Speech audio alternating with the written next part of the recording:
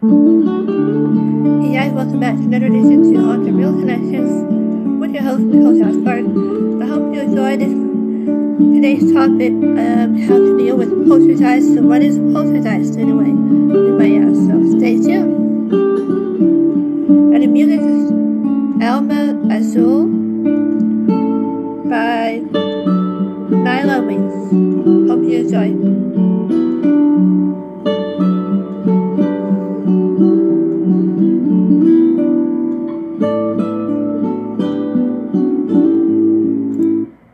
Alright, let's dive into it, shall we? So, yeah, what exactly is a poltergeist, you might ask? You might have heard of the term in movie poltergeist, but it actually means poltergeist is a derived term for like German words, poltern. I believe it's poltern, and then to make sound, geist, G-E-I-S-T, meaning ghost or spirit, which literally means a noisy ghost, which I prefer to call a noisy ghost. And so in fact, poltergeist is not related to ghosts or spirits, but this is probably the most terrifying and destructive of all paranormal activity.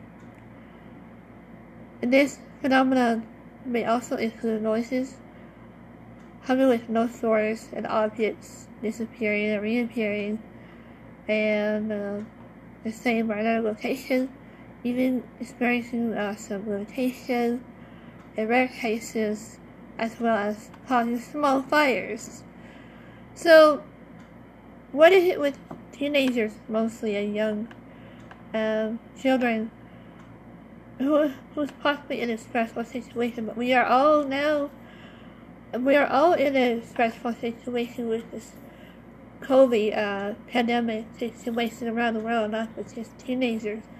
All of us, I'm sure, are under stress for being quarantined, right? So be aware of that, and also because it may cause objects flying, doors banging, electrical disturbances, and many unusual things which you might hear in my house. I hope you'll capture that. I've been hearing tappings or some kind of noises. Hopefully, I've been capturing that on film and on audio, so hopefully you guys might hear as I talk about this very subject, poltergeist, how to deal with poltergeist. And also you might notice things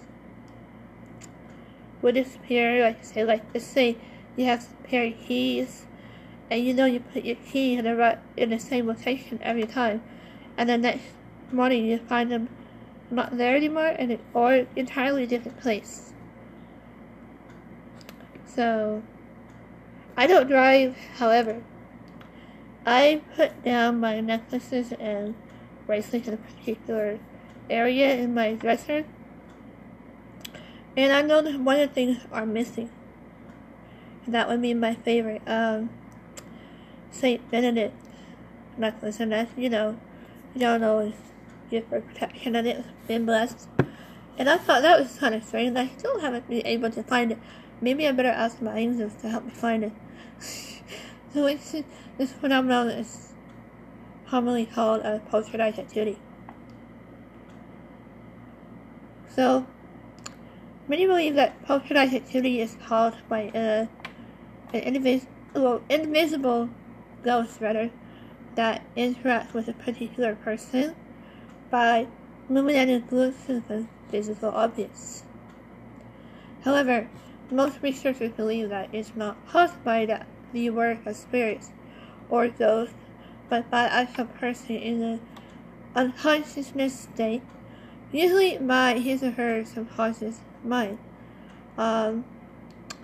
This phenomenon is generally termed in parapsychology, and also it's also a term of I'm going to get into this.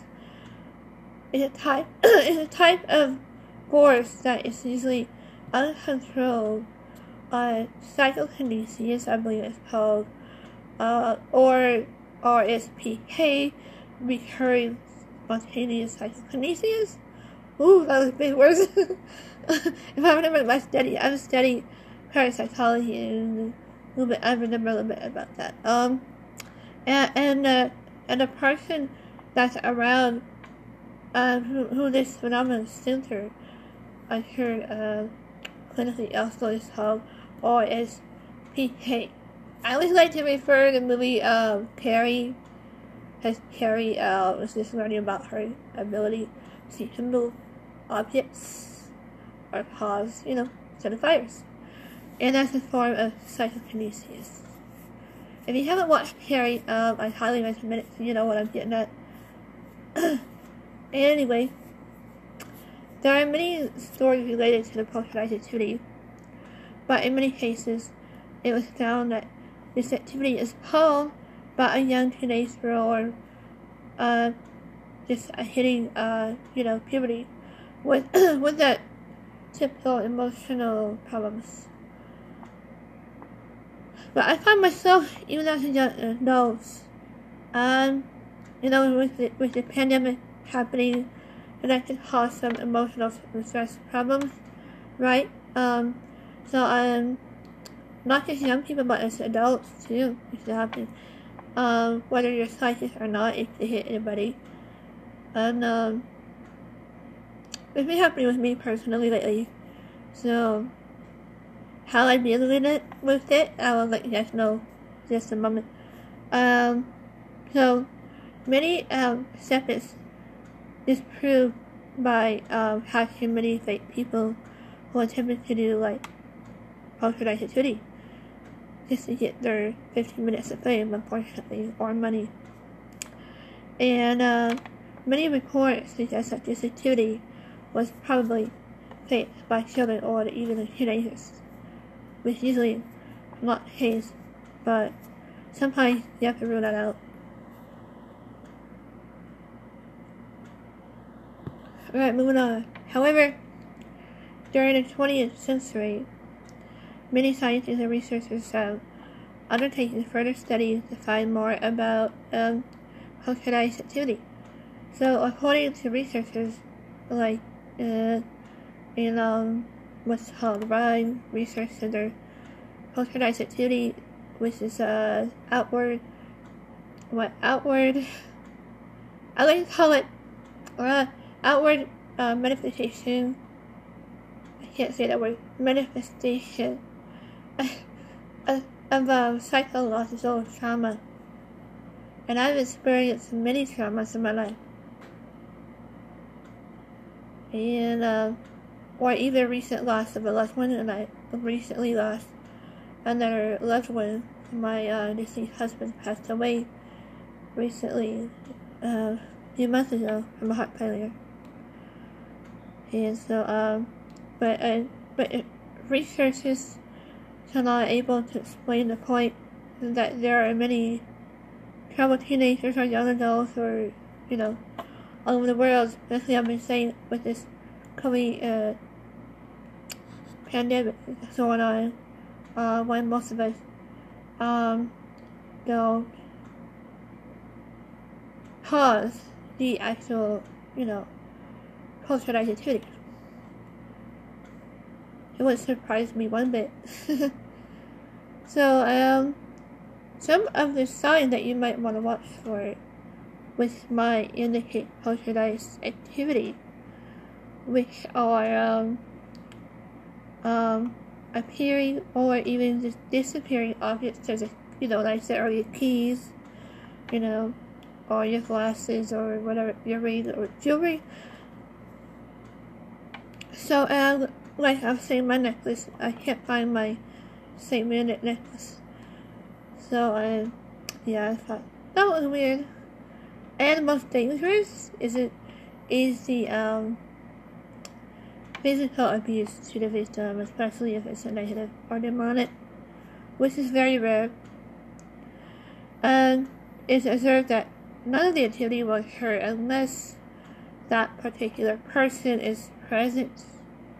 And I've tested my theory out today and my parents are not able to hear what I'm hearing. And so whenever I'm here, I can hear whatever tapping sound that they can't hear.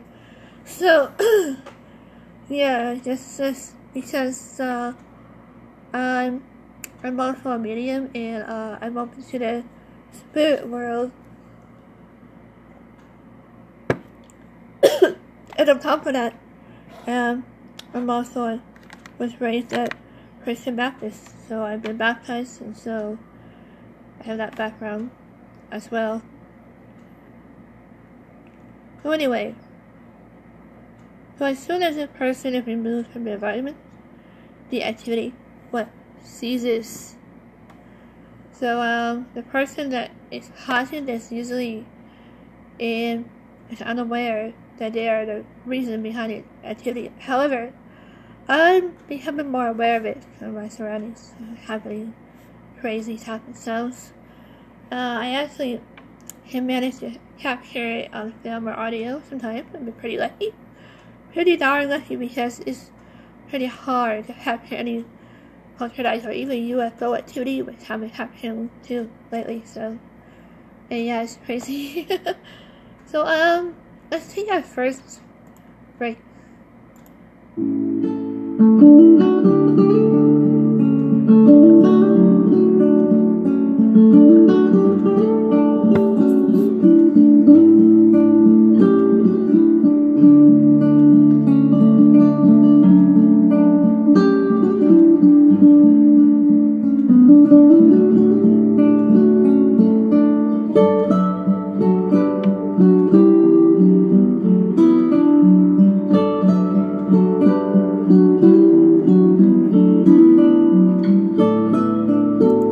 Oh man, I just love acoustic music, don't you guys?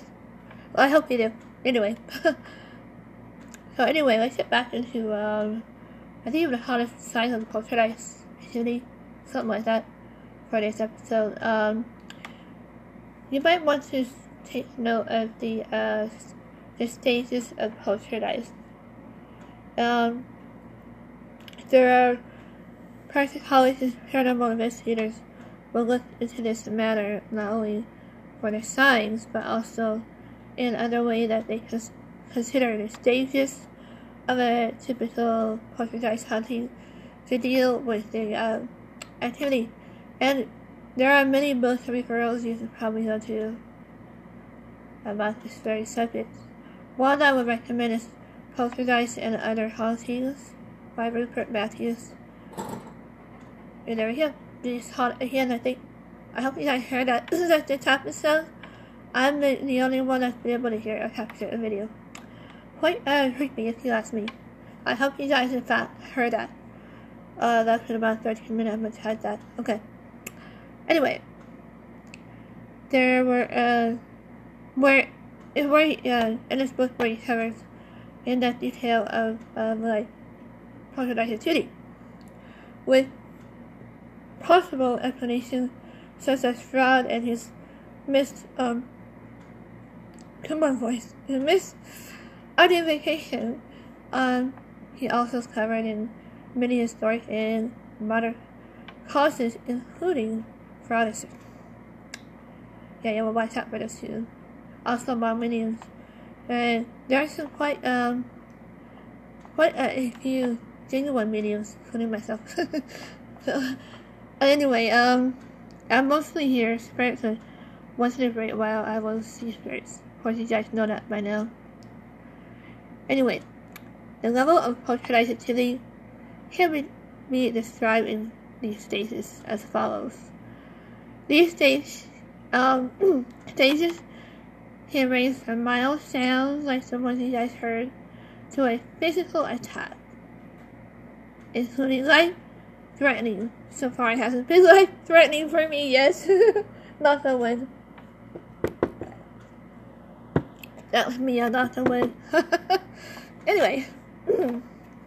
Stage 1, this is the level where poltergeist activity just begins. During this stage, people are generally unaware of the activities. These include a mild noise coming from nowhere, or some small objects falling here and there, which are considered like as a coincidence or freak occurrences. But during these days, you get like your pet animal may act strangely and pay attention to your animals, to your pets, and especially if you have a cat or dog, they can all sense way better than we can, and also children.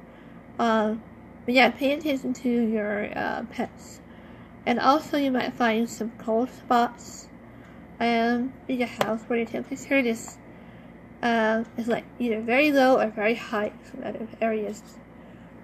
Alright, take note on those. And stage number 2 is where the level is where like people start to notice something is wrong. I think I'm at level 2 right now, but there may be some people who still consider these as coincidence or just their imagination, or I might be just hearing things. But okay, answer this: if I am just hearing these things, how am I able to record or even get them on video? So it's definitely not my imagination. Thank goodness I thought I was gonna go stir crazy. That's why I like to try to capture any type of paranormal activity just to make sure that, you're not going stir crazy. Or at least get another witness, if possible. Alright, and let's see. During this stage 2, I'm still reading stage 2, you might feel also cold spots starting to increase even more in your room, or wherever you might have to hang out, and you may feel your whole entire room getting colder compared to other rooms. Now, I've noticed that in my own room sometimes, and that kind of freaks me out. And even people can experience unusual scratches on the skin, or scratches and cuts on the household furniture. Now, I have experienced many scratches so far. Alright, stage number 3. Now, things really start to scare you. You will find things disappearing and appearing in the same place or at another place. You might experience electrical disturbances, such as lights going on and on, rapping, and noises can be heard like you guys just heard. It's uncommon to actually see an object moving. Now that would freak me out. I'll be like, out of here, see ya, bye. No, one thing is never show any fear. Alright, that's one of my rule is to not show any fear. Alright, and sometimes even locked doors and windows may suddenly open, and so people may not feel the presence of someone acting in a weird way. And this is the time when people feel to seek help, maybe from a priest or paranormal investigator. Okay, if you're with me this far, kudos, thank you for listening, guys. Woo! Alright, stage number 4. Alright, stage number 4, this is where it gets really scary. Alright, stage number 4 is the violent stage. Now, it is where it gets really, really scary, This is a stage where poltergeists behave as if they are targeting one or more persons. So I might be that target, so I'm on alert right now. Doesn't mean I'm afraid, it just means that I'm on alert. Objects start flying at people, doors and windows, banging.